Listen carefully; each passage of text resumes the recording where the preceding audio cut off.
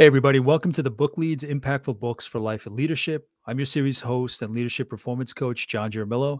This podcast series is about getting to the books that have impacted my network. And it's about finding out what books it is that have contributed to their value, that have contributed to their knowledge, just their base foundation of just how they operate, how they get inspired, whatever it may be. So in the series, I have three categories of books that I speak on with my guests. The first one is a book that they may cover with me that I've never covered, that I've never read. The second one is a book that we've both read, and whether it's in the past or reading it for this series, and then we go over it and compare notes. And then the third category is books that my network is publishing, writing, putting out there, having anything to do with getting a book out of our network out into the public so everybody can read a great book. And that's where this particular interview falls.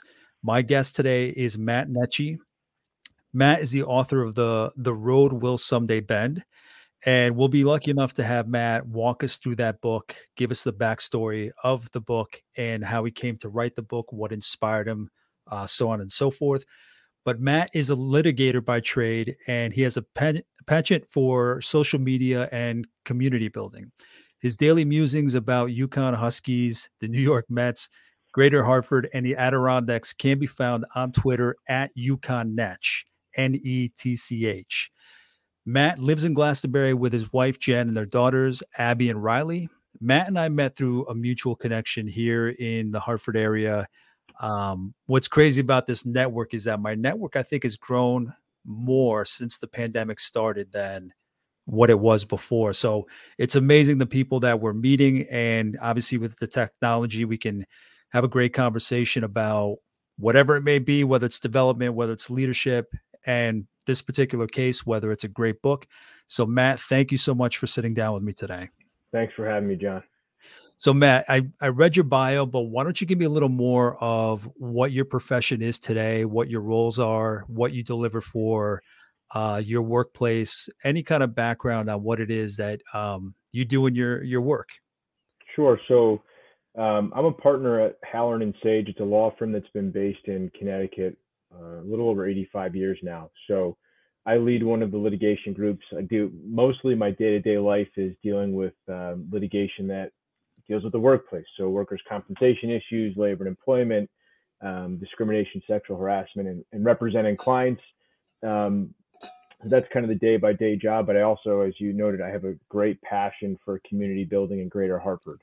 So a lot of my work, my professional life, that's not my day-to-day job, is working with the Hartford Chamber of Commerce, with the state of Connecticut, with the city of Hartford, with Special Olympics Connecticut, and these organizations that I have passion about. What you were saying made a lot of sense to me, quite frankly. With everything happening, it's crazy how much larger our networks have been able to grow because of this technology. And so a big part of my life the last year really has been figuring out ways like you to continue to grow our communities and make sure we're getting the most out of all of our resources here, and the people here, but doing so in a safe way because, I have young kids, right? So we're all living through what the last 18 months has been. And how do you best take advantage of that and not lose the momentum that the Greater Hartford community has been building over the last several years? Yeah. So maybe a little deeper background on you. How did you get into the legal field? And then what part of you is it that drives you towards, in addition to that, working for the community, building the community, regardless of what kind of community it is, whether it's philanthropy or sports, obviously based on your bio. So what is it from your past that led you down to cover those two sides of life? I mean, it's tied into the book to some extent. I was really, really fortunate. Like a lot of people that have been successful in professional or personal life, I've been really blessed. I had amazing parents who very early on in my life said, you have this obligation. If you have an opportunity to help someone, you do what you can for who you can and when you can. And frankly, I'm on the board of directors for Special Olympics now. The history of that began when my parents had me volunteering at 3 years old because my dad's company did a lot of work with Special Olympics. Wow. So a lot of the things I'm passionate about, it's a decades long tie. From how I got to where I am in the world now, I'm a University of Connecticut grad, thought I was going to go into business, learned very early on that I actually loved writing. I had a passion for some form of teaching, but I wasn't really sure how that was going to be. And so, although I went to UConn as a business major, I transitioned to being a history major. And then in the Okay. middle of that process, really enjoyed writing and thought I was going to be a journalist and I was going to change my major again. And my parents, again, to their credit, sat me down and said, "Kid, you're getting 4 years.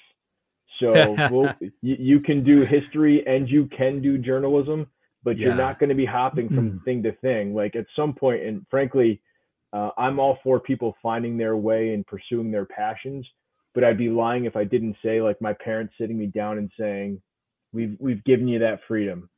You found the things you like. You got to start coordinating how that's going to come to a career at some point." And so, um, funny enough, I did not become a history teacher or historian, and I did not become a journalist. But the things I really enjoyed, diving into history, telling a story, being a persuasive writer, all kind of lent themselves to being an attorney. Okay. And I graduated from UConn in 2003. The law school industry has kind of been all over the place, but really in that early to mid 2000s, it was thriving. Okay. Um, so it was kind of a thing that a lot of people that had good writing backgrounds, good research backgrounds, and what I liked about being an attorney, it kind of gave you the ability to do anything. There are a lot of Yeah. people in the business world that have their JDs. There are obviously attorneys.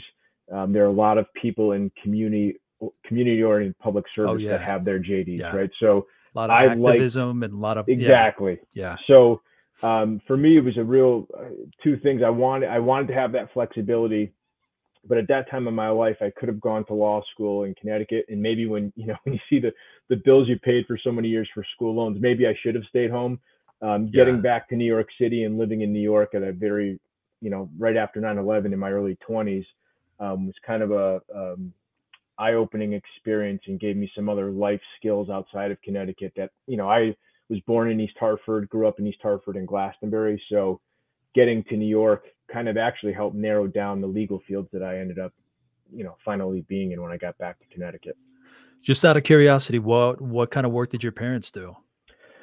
Um, so my mom, one of the most smart and generous people, high school graduate, but worked in the high school that I grew up in as an office manager. So, and I'm the youngest of three. So, the teachers and the administrators in that high school knew me from the time I was a little kid. So I always had these people watching over me, which Yeah. had some You didn't issues with stand the that. chance. You didn't stand the I chance. didn't, but in a lot of ways, and thank God there wasn't social media back then, those Oh people my took care of God. me quite a bit too. Yeah. So, and then my father worked for Northeast Utilities for 37 years, started off as an engineer there, worked as chief of operations at the Millstone Power Plant for a long time, and then Okay. actually ended up being the president of Connecticut Light and Power. Gotcha. So I'm not naive. I had advantages, even though my parents were first generation Americans who worked their tails off and made sure their kids knew that they had to work to get everything and they had to treat people certain ways. Um, just through osmosis of being around those types of people who, again, were unconditionally loving people, unconditionally generous people, but super hard workers that expected you to earn Yeah. everything you got, it just rubbed off. I hope it rubbed off. And I mean, But it was probably just a lot of the example that they set, right? yeah, it was, you work for absolutely everything you get. But I also, two things always jumped out that my dad always was telling, two phrases, um, praise in public, punish in private. That was always a big thing. Never embarrass people, right? You always want to highlight the things they're doing, but if there's something you have to bring them back down, you don't embarrass them in front of their peers. You kind of do it on the side and you do it in a constructive way. And then the other thing he always said was, I don't care if you are the president of a company, an intern, the janitor, whatever, everybody needs to be treated with the same level of respect. And that's something that I've tried to really, and I think it came from, quite frankly, again, my father's father came, as the book kind of goes into, he was an immigrant here that came from nothing. And Yeah. my parents both grew up with good families, but they didn't come from much. So Yeah. there was an expectation that even if you were able to achieve certain professional, personal, social accomplishments, you never forgot where you came from, and you certainly remembered how to always treat people. That's amazing. I love that. Um, yeah, I'm just curious always because my parents were blue collar workers, so I'm just always curious. When you meet people, you can never make assumptions about what their backgrounds are. So I'm just always curious, like the person that's in front of me, what they've shared with me, what their drive is, their profession, their philanthropy. I can never help but ask, where did you get that? How did your parents instill it in you? But I'm sure the example, both explicit lesson and implicit through examples, were just all around. So you had just mentioned your grandfather, and he plays a big role around your book. Can you introduce the book that we're going to cover and just kind of give us a breakdown of the book itself, and then we can kind of go into the background of how it came to be. But can you give us an overview of the book and what people might find in there? Sure. So, and here's the cover of the book, just so everyone can see. Yeah. The book is "The Road Will Someday Bend." It's very loosely based on my grandfather's life. My entire life, I had been fascinated by this whole concept of my grandfather was sent to the United States in his mid-teens for a lot of reasons. Among them, the economies in Europe and Italy particularly weren't great. There wasn't a lot. There was a huge, obviously, immigration rush to the United States, but it was also entering that pre-World War II era where Mussolini was starting to get much more powerful in Italy, and young people were being recruited into armies. And his family made a decision that they wanted him and the rest of the family to come to the States. He did not want to come at all. He loved being there. And then as he settled into the States, just as he's getting comfortable here, he gets drafted in the U.S. Army and has to go back to Europe to fight. And the story, his real life is a little bit different than the book, but he does go back and have to fight against the Axis powers. And that whole idea fascinated me. You see again, and I'll be as apolitical as possible, but you see what people are willing and not willing to do in the last year for hopefully the betterment of their fellow citizen. And you have people that were in World War II lying about their age so that they could fight on behalf of their country.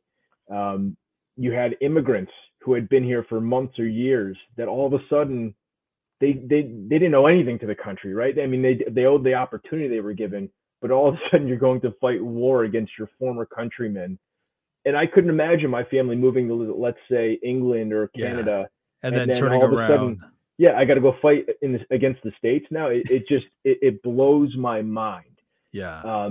And he was very unassuming. My grandfather would never talk about these things, like a lot of people from his generation.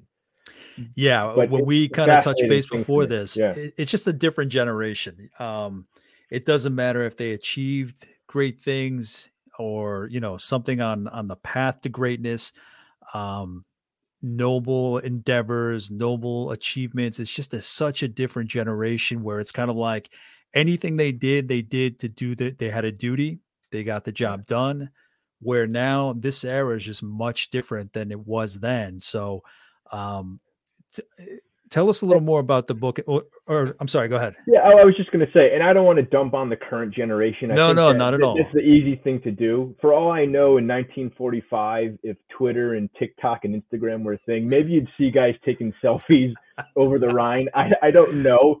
Yeah, I'm doubtful. yeah, But each generation deals with its own thing, right? So yeah, I'm sure you're right. people from the World War I era were dumping on the greatest generation that came behind them, whether it was their music or the way they dressed, whatever.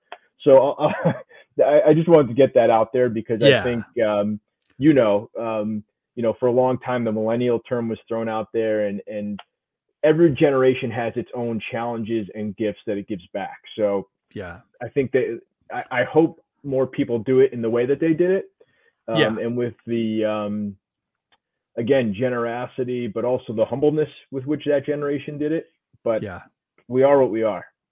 So, how do you even go about starting something like this? What was like in those moments and, whatever period of time where you were mulling over taking on this project? How did it come to be? I mean, how far back did you start thinking about doing this? And then what was the actual kick in the pants to get it done?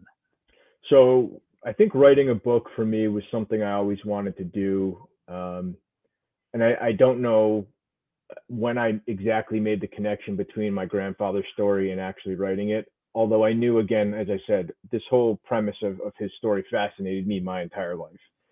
Um, I do write a lot for work. So whether it's with trial briefs or appellate briefs, a lot of what I do in crunch time is trying to write a persuasive brief that's going to, some people that are lawyers love writing and hammering on the law, and that's sometimes appropriate.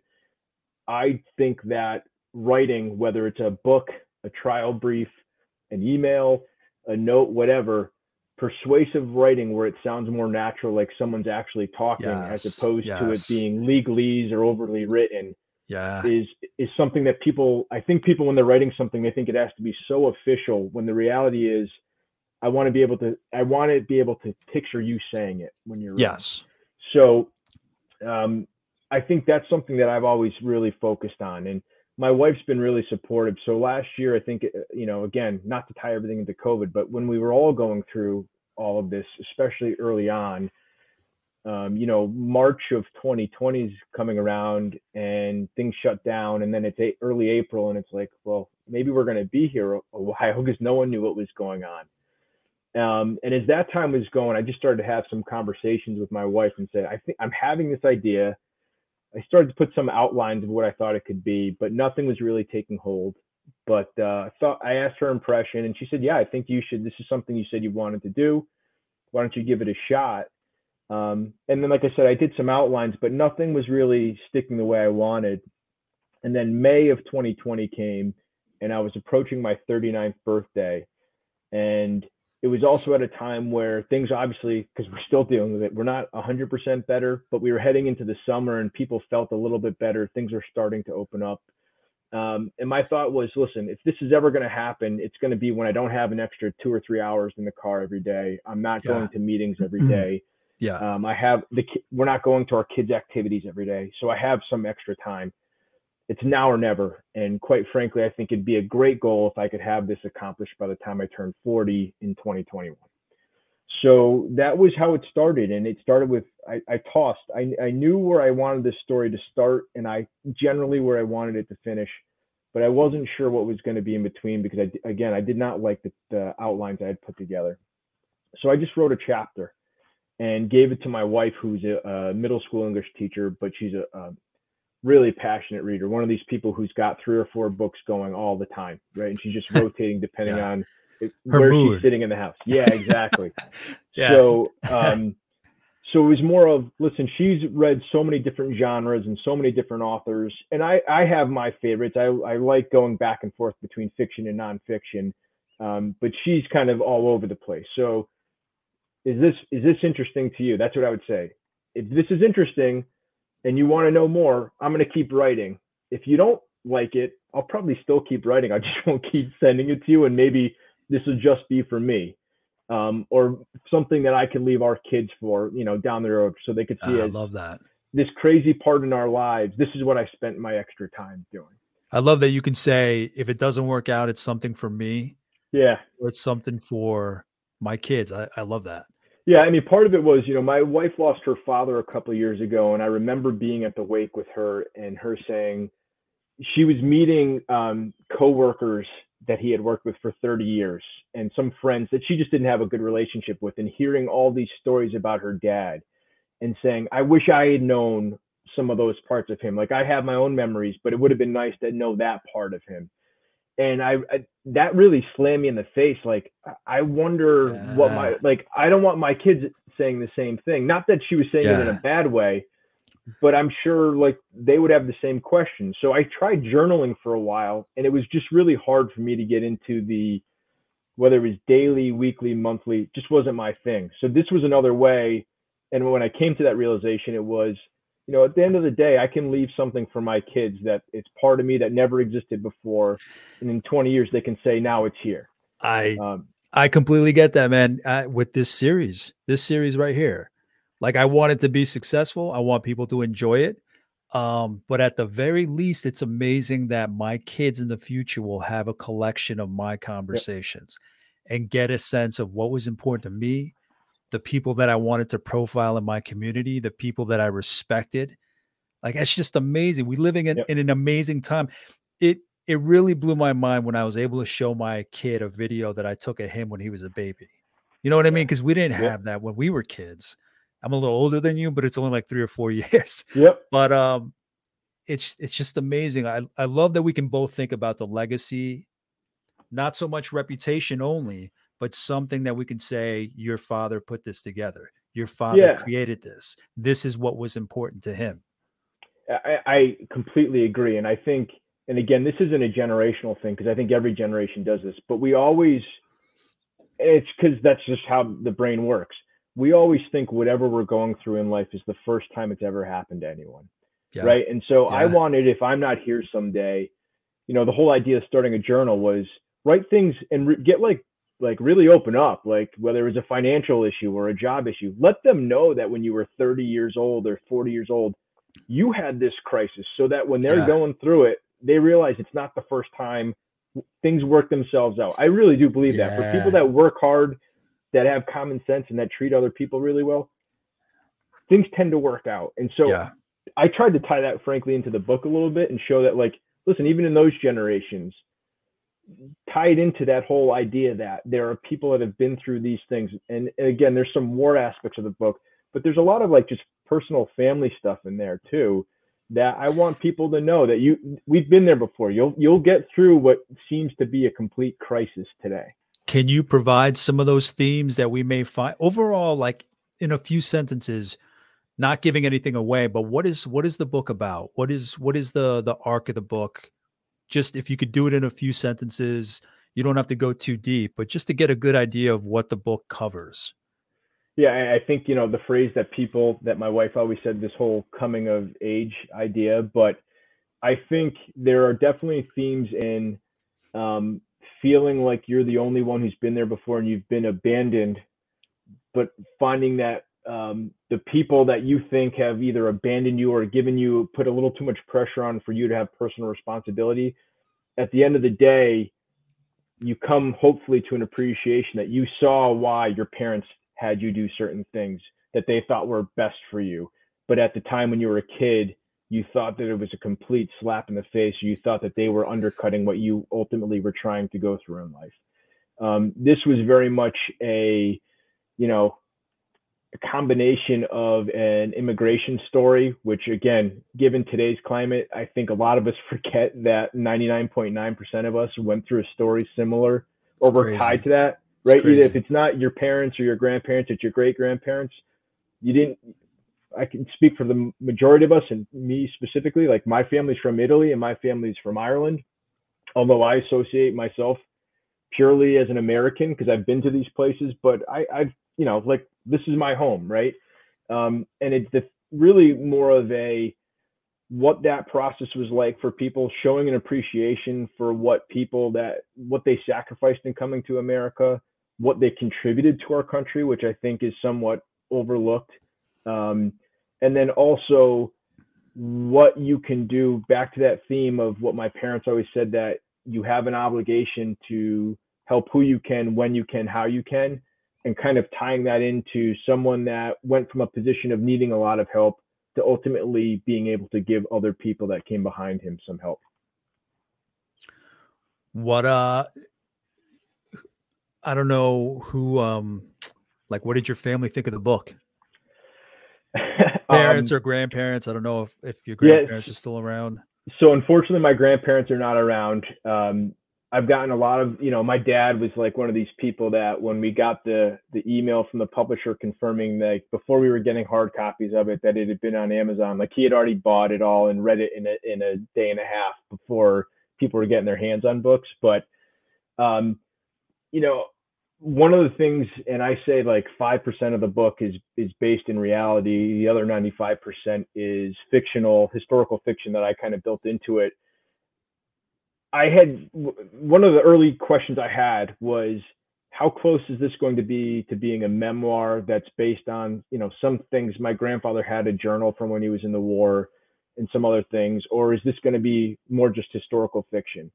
And I went with the latter choice, and I'm glad I did. I think if I had been a little too close to home, I'm not sure I would have gotten the positive feedback because, um, my grandfather means a lot to all of our family, and they may not want certain things out there, right? Not that he did anything scandalous, but I think they realized that I was certainly honoring the person and kind of who he was and who he was to our family and what his journey was.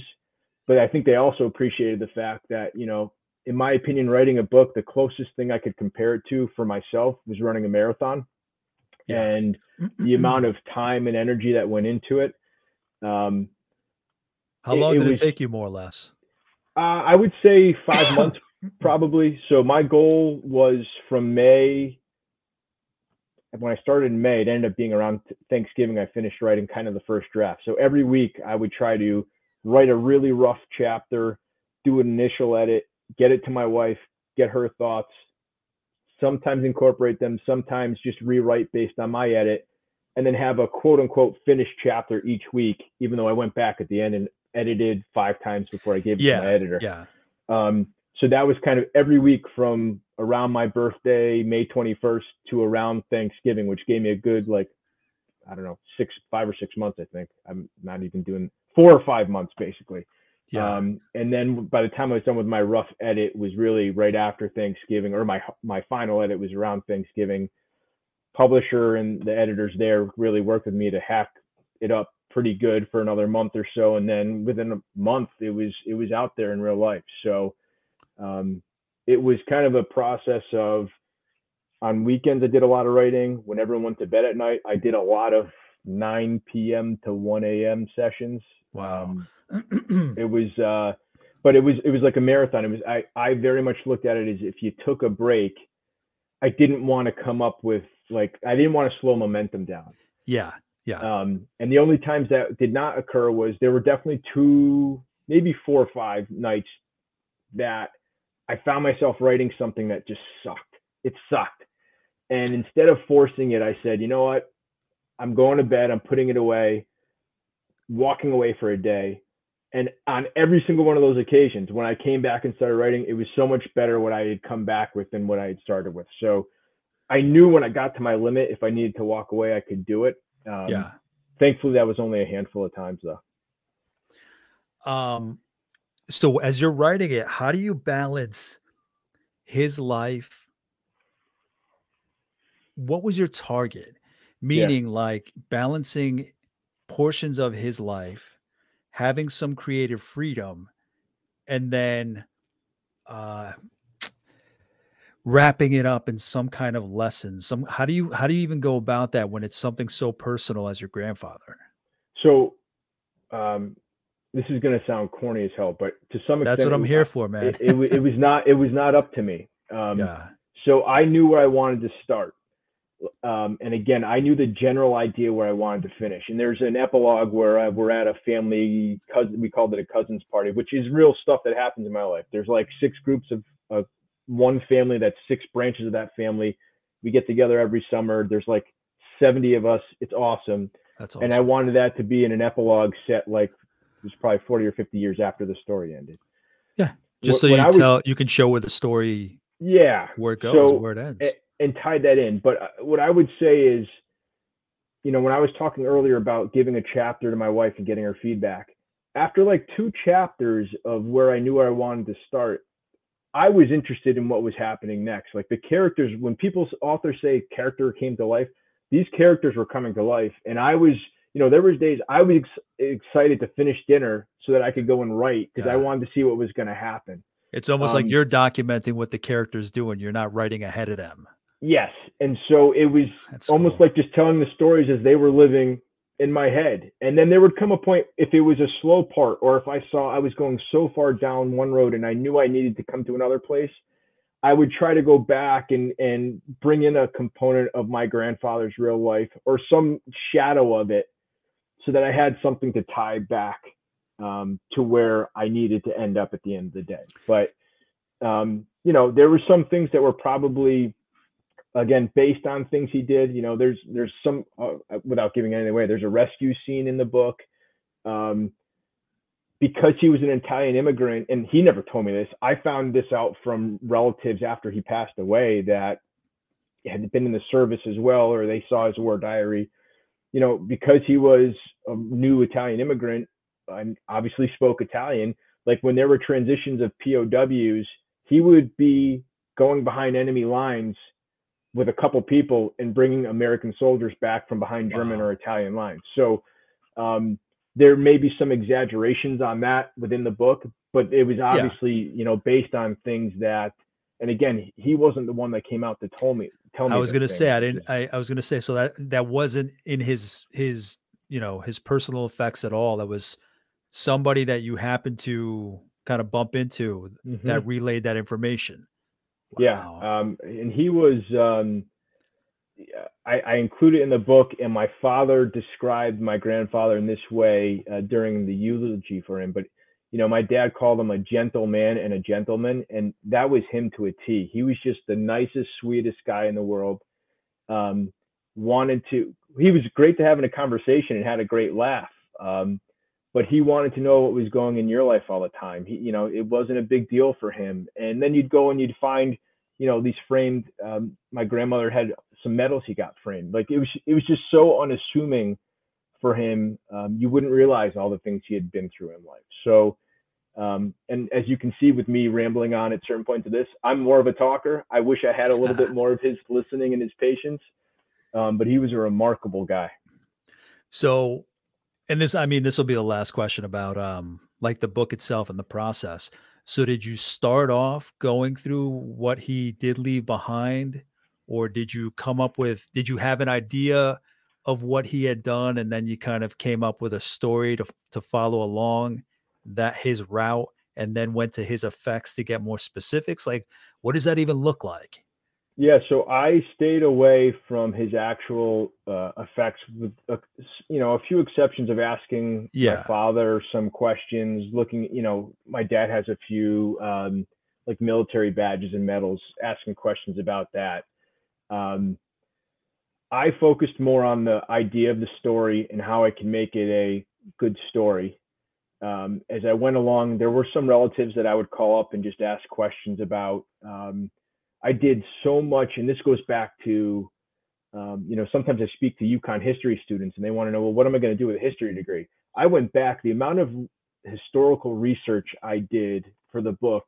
Someone was asking me the other day, well, how do you know that battle really happened? And they didn't think it had happened. And I went back and showed them like the page of bibliography notes where I had gone back and taken notes off of certain things, or I went and found, during a baseball game or the World's Fairs discussed, I went back and found what the weather was like on that particular day or what the box score was on the particular game, and I wanted it to be authentic in that way. Yeah. So, because I love when I'm reading like little things like that you can go back and check, and that even though you're reading a fiction, it's tied into a real thing. Yeah. I always love that, like with Back to the Future, like there were certain like historical facts that they would include in that makes the whole fictional story more interesting. So Yeah. that was really important to me when I was in the process. Who was it? I was listening this to somewhere. It was John Meacham was talking, and he gave it was something subtle, but it's along the lines of what you said, where when he tries to convey the information from history, like he tries to throw in there even just the day of the week. You know what I mean? Not just the Yep. day, but he said something like, this big historic event was on Friday, whatever the date was. So that gives you an idea of, okay, this president is going into the weekend with this Yep. major development. So just the inclusion of the day kind of gives you some kind of reference point. So it's not the weather, but I thought that was interesting because I'd never thought about that before. It is. And I know his Meacham's biography on George H.W. Bush, and I think he said a lot of that was based on the president had left like audio tapes. He did an audio diary every single day, which fascinated me too. Yeah.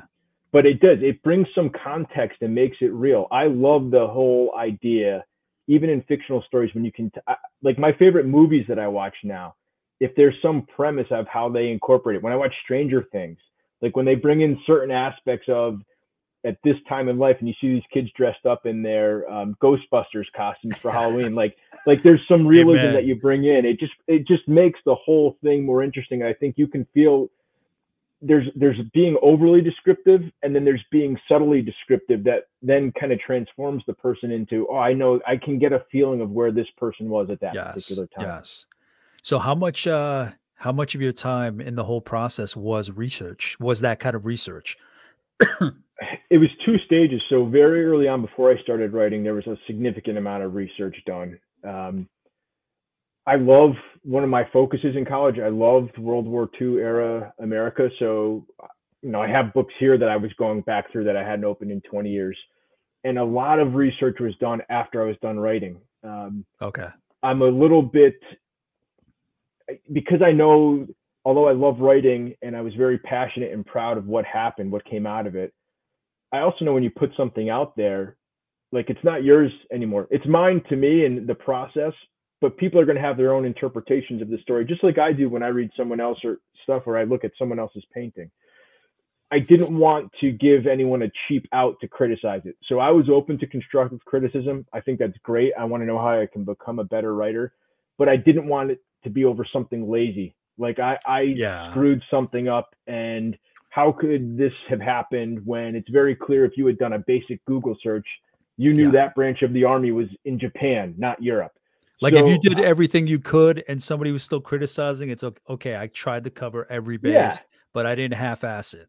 for sure. I wanted this to be like I threw everything into it, because again, when you have kids, time goes by even faster. Oh But yeah. when you talk about 4 or 5 months of just the writing, to have gone through all of that and then to have half-assed it and not have it come out the way I wanted would not. It's almost like when you see this in the workplace. Doing something the wrong way is very often worse than never having tried it at all. Yeah. So, and that's not always true, because I think there's good things that come out of mistakes, but there's a difference. If it's being lazy and you're not going to be accountable for seeing through what you wanted to do, laziness is not my style. So it was important that the research component of it, I'm sure there's stuff that someone that isn't John Meacham could find was not 110% historically accurate. Um, Yeah. and that's when I say, well, it's a historical fiction book. But to the extent Yeah. that I could, looking at military archives, going into the archives for the World War II Museum in New Orleans, which I had visited previously, but then they had a lot of great resources available online. I tried to do the best I could to make it as authentic as possible. And the Awesome. research was what was required for that. So what I'm curious with this whole process, your personal connection to it, being your first book, writing it during a pandemic, they're all like their own separate pieces of context. Mm-hmm. But what writing this book, how has it changed you? What it, I'm not I'm interested what people will take away from the book, but at the same time as the writer, is this your first book? This was my first book, yes. Okay. What did you take away? How do you think you've changed since writing it, since putting all the work in there? It obviously being a family affair. How have you changed since this came out or since you finalized it? Honestly, and I'm a big, I think like yourself, personal growth, leadership skills, constantly giving people the resources to let them continue to grow as a person. The thing I took out of this the most is somewhat antithetical to that. It reminded me that I had this muscle of setting a huge monumental goal and that I could still achieve it. Um, I came up being incredibly goal oriented. It was go to college, go to law school, run a marathon, have a family, become a partner at a law firm. And then as you become an adult, and again, this isn't a bad thing, but there's certain things, whether it's work or your family, that take priorities over certain things you want to do. That's just life. Um, and sometimes you get into a rhythm that you forget that, you question whether you still have that ability. This was such a huge thing for me. It was so cathartic, the whole process, but to remind myself that if I set my goal for something and I'm willing to put in the work, and it doesn't mean it's just going to happen automatically, but I'm willing to put in the work. I knew I still had that muscle. And so again, at 40 years old, um, I'm not stopping working anytime soon. So reminding Yeah. myself and kicking myself in the rear saying, hey, buddy, you got a couple more decades here. This is stuff that, there's things if you want to accomplish, you can still do those things. It's going to take work, but you can still do it. Having that, again, kick in the backside and a memory that and a remembrance that always had that ability, and there's no reason why I shouldn't continue to have that type of goal reaching was something that was invaluable to me that the book absolutely came through for.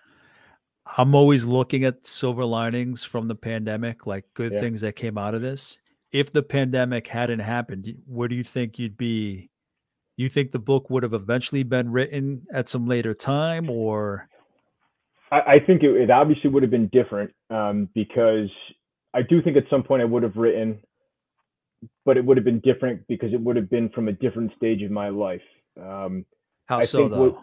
well, I think what's good about this book is that I'm a parent, so I'm old enough to know some of the things that went into the parental um, View? parts of this Yeah. book, Yep. but I'm also young enough to remember how close it was to being in my late teens, early 20s. I remember moving to Brooklyn for my first year of law school and not knowing anybody, and my parents and my now wife and then girlfriend like getting in a car and taking off, and then just sitting there and not knowing what was going to happen with the next 3 years of my life, and just walking the streets of New York trying to figure out what the hell I was doing. Wow. Yeah. I still remember. I still had vivid memories of that. So, not to say that you don't remember things. If I wrote this when I was 65, but at that point, you're at a whole completely different part of your life that I'm not sure I could have written this 10 years ago the way I wrote it, and I certainly don't think in 10 Yeah. years it would have come out the same way. Yeah. Yeah. Yeah. You seem to hit that sweet spot.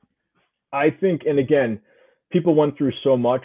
For me, I wanted to make sure that I, first of all, it was huge loss for a lot of people. What I tried to value when you talk about silver linings was I did want to do something that was going to come out of this, which the book was, but I also wanted to appreciate the fact that I was never going to spend this much time with my wife and children until I was retired, quite frankly. So, Yeah. um, and that family connection part of it and making sure we were all on the same page played a role to some of the themes of the book as well. So I'm glad, kind of like your podcast, making something, using the opportunity to try to create a positive out of for what a lot of people has been is a huge negative. Yeah. um, I'm happy I was able to do that, and if it kicks off to being able to write other books in the future, I'd be thrilled with that, and I think that's likely to happen. Yeah, that was gonna be a question coming up, but before that, so generally, even if somebody isn't into history, even if somebody this isn't a book that they would typically pick up, what kind of lessons would you say are in here for them? If you could kind of describe the kind of lessons that somebody maybe this book wouldn't be their cup of tea, how would you describe it? What can they take away that they can apply to whatever field of their life you believe they could do so?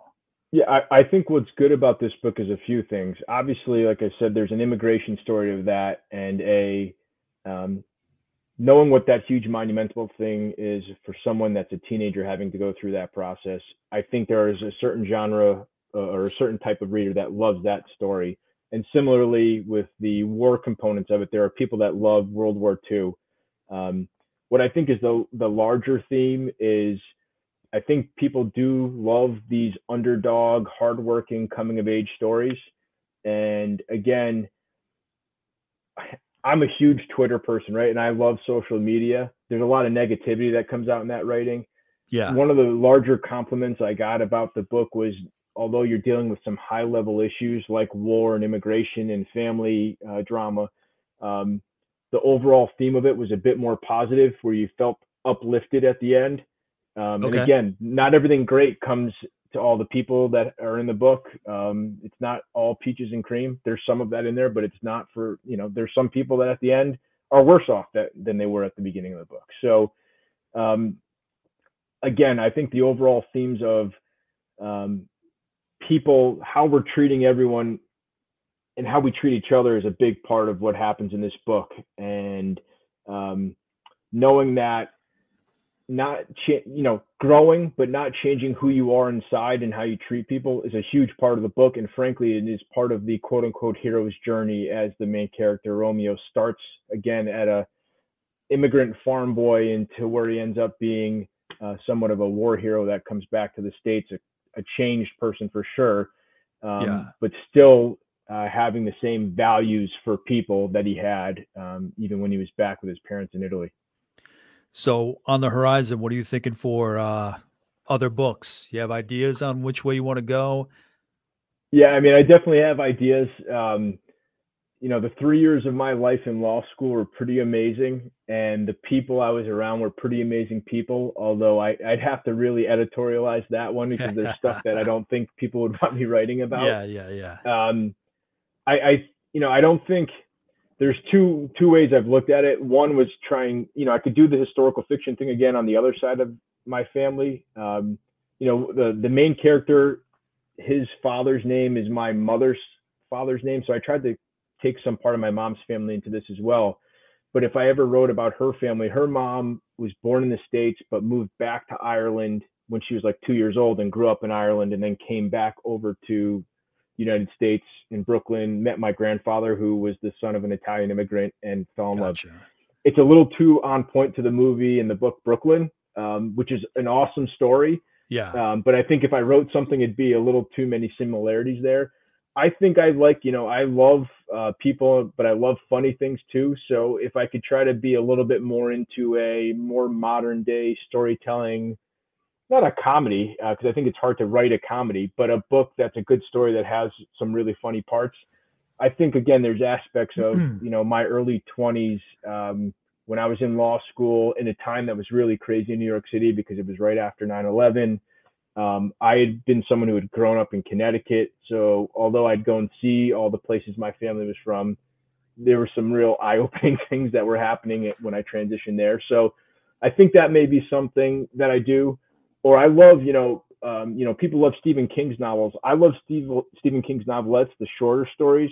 Yeah. I think I may, again, it may be for myself for a while.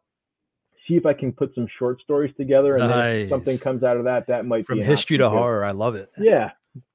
It's true, but some of his like best stuff, the book that the movie Stand By Me is based on, I think it's called The Body.